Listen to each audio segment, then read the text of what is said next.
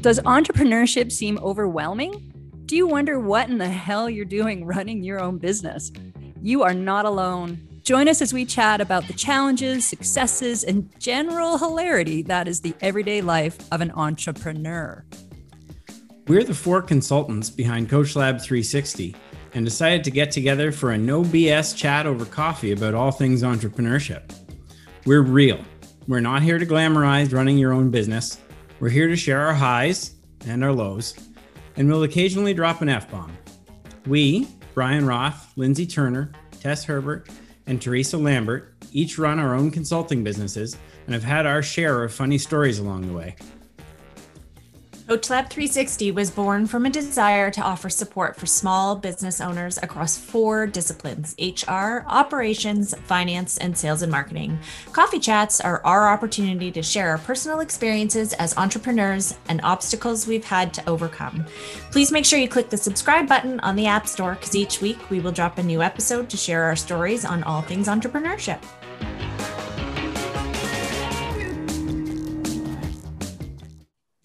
Hello, and welcome back to another episode of Coach Lab. Last week, we ended saying that we were going to talk about customer service and customer experience. And I just feel like thanks to COVID and thanks to supply chain issues and everything that's going on, there's so many unhappy customers right now. I had an experience personally recently with a supply chain issue.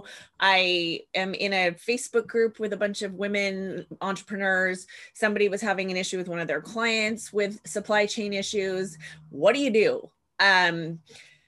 So from a customer perspective, I mean, this is what we do at Local, which is the customer care side of our business. But you have to, it's not the customer's problem. It's not their fault. It's not their problem.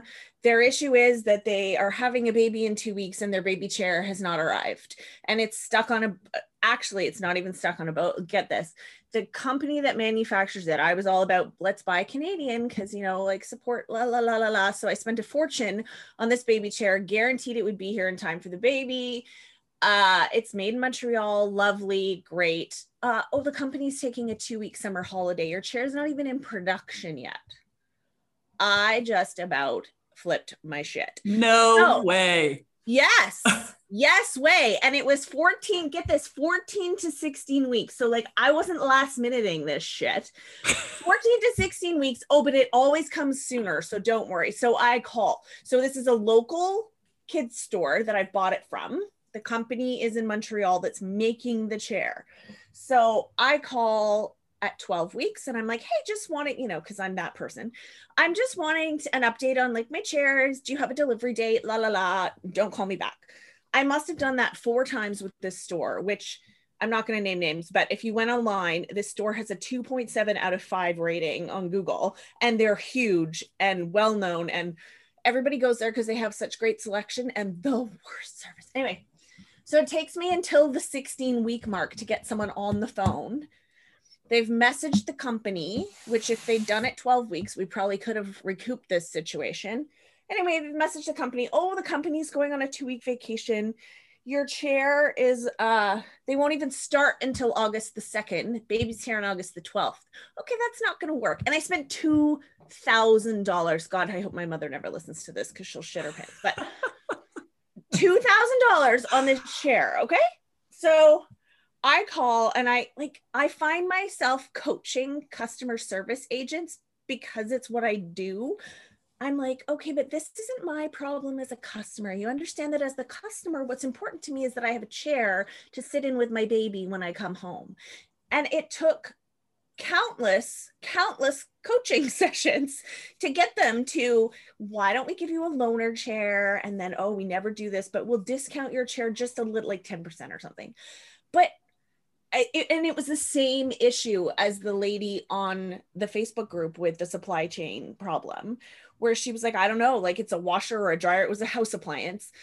And she didn't know what to do. It's like, I don't know what to do with my client. This person's shaming us all over social media. And it comes down to what do you want as a customer? You want to be heard. You want to know that someone is hearing that you're frustrated and that you haven't met their expectations. You want to hear an apology. And then you want them to just fix it. Like I said to this person on the Facebook group, like, what is it? Is it a washing machine? Is it a stove? Like, what can you do? What is the pain point that's happening to the customer that you can fix? Is it a laundry service for 2 weeks until their washing machine gets here? Like, what is it? Sorry, that was a big rant, but you got all of it, all of the pregnancy stuff in one. Oh my gosh, Lindsay, that's so for all of their, that's the part that blows me away with people who they set a guarantee. You read about how great they are because they have this guarantee. It'll be with you in this many days. It'll do all those things. And they've shattered every single one of those expectations of what they think their brand promise is. Well, and they don't, and so shattered it all. I don't even know if this company knows what their brand promise is. I actually went on LinkedIn, found the owner, and was like, if you need some help with customer experience training, like, please let me know. Because I'm not only a customer experience person, but I am a customer, and this sucks. Like, you need to fix this. You know, good for you, Lindsay, because it's over and over and over and over. And, you know, the whole thing with the business we started for COVID and the customer experience side of it was taking that out of the hands of people who just don't care. Like, I always say customer service and customer experience isn't something you can teach. You either have empathy or you don't. You either want to help people or you don't. It's not, you know, when the person says this, you do this. That's not how it works. It can't be roboted. So, yeah, anyway, this is a culture problem in this particular baby store, I think. But the crux of it is just that: listen, apologize, and do what you can to fix it. And that will, in fact, turn your customer into your biggest advocate if you can do it properly. Totally. And that's something I used to, you know, when they were in-person lectures that I could give, I used to talk to people about if just what you did, like if you want better customer service, you should be a better customer for starters. Yeah. And so to be that, like, that's the whole thing, because we can, as humans, we can't make good decisions when we're highly emotionally charged, and that can be either super, super happy or super, super sad. Like, it doesn't matter at whatever spectrum you're at, it's very difficult to make a decision anyway. So when you're highly charged, as in, what do you mean I'm not going to get my chair? You know, you really need to focus on okay, let's get back to neutral. And let's talk about this. Okay. That's so easy to do, right? It's so easy to get someone back to neutral just by like, listen, I hear you. I get it. I'd be frustrated too. I apologize. Yeah, that is what they should be doing. Here's right? what I can do for you. You know, working at Chevron, not in the gas station, but at head office, and being the like second level for my customer service team was pretty good training. You know, like, people call to complain about gas prices. Oh, let me get you to my, like, I can't change the gas prices, but I can listen. Yeah. Teresa, you have something to say on this. I know it. Well, you know, I mean, I think that customer experience is huge. It's huge. And I think that, you know, we're very much aligned that you've got to understand, you know, what is the client journey, what's the experience they want to go through. And, you know, I think that's also replicated with what's the experience of the employees, what's the experience of the people that are there. And, you know, I think that that is a very hard experience, but it also comes back down to really showing that, you know, people either are not trained to actually handle an inquiry when it comes in, because when you first inquired about your chair, right, like, they didn't take the action that could have avoided the situation. I couldn't even get a person. Yeah. And so this is the thing, right? And, you know, what I will say, because we're amongst COVID, you know, I would be curious to know if this is new, this experience, or if it is, you know, something that has happened for a long time. And the reason why I'm bringing this up is because being up here, you know, in Whistler, and the current situation post-COVID and travel opening up, the staffing is so brutal. And so this may not be the case for this company, but up here, basically, you know, you have the choice, like, only fill, like in hotels, only fill half of your hotel, block off entire, floors to maintain the experience, right? But you're going to say no to revenue that you desperately need because the last 18 months has been tough on your finances, or you choose to be open, but the customer experience goes down substantially. And even with reduced hours, reduced seating, reduced everything, the customer experience hasn't been what it was because there's simply not enough people up here, because obviously a lot of internationals have left that used to come here. And so it's really interesting because it's kind of that like catch 22. But I think that's when, I think hiring outside contractors, like what you do with Loki, right? Like this is a really good example, right? If you're not able to handle queries, why don't you even temporarily work with somebody who can help you handle customer inquiries, so that instead of having people, responding to inquiries, they can be on the floor supporting the customers in person now, and you hire somebody to support you. Because I do think that, there's so many companies out there that can support you in handling some of that, but you got to be willing to invest in that service. But clearly they're offering high-end products. So coming, like putting this full circle, I think that, companies don't spend enough time thinking about what a bad experience can do or what a good experience can do. And so, it's easy to slap some brand promises on your website. It's easy to market yourself in this way where it's like, it's all pretty and awesome. But then, if you can't follow through, reality is you're not going to build a long-term sustainable business, right? And so that's just the fascinating thing of it is, I mean, customer experience is only growing in importance. I mean, I think the vast majority of us here have worked in that realm and know how important it is and what a difference it can make in building your customers. I mean, look at you and I, Teresa, at Nita, right? Like, how important was it to make everyone happy? So we had the #1 TripAdvisor, because look at how much business that brought us. That was exclusively because of the experience we provided. And I think, even McDonald's, I just read a Forbes article the other day that McDonald's has merged 4 of their departments' data and all this other stuff into a customer experience. Like, I've always said marketing is the voice of the customer throughout the organization, but it's gone one step further now, right? There is a customer experience department. That's what matters. At the end of the day, if you don't have customers, you don't have revenue. So you can get them all the different ways you want, and you can spend money and collect data and all the rest of it.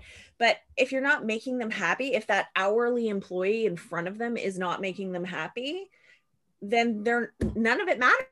None of it matters. I would definitely argue that in light of the shortage of staff right now that we're all experiencing because of COVID, I mean, if I had a hotel, I would open the maximum percentage that I could properly accommodate. Like, customers aren't going to understand. Just like they don't understand the supply issue problem. Customers don't understand that, oh, we don't have enough staff. Or, even you go into a restaurant and you're like, but there's empty tables everywhere. Well, that's because they don't have a server.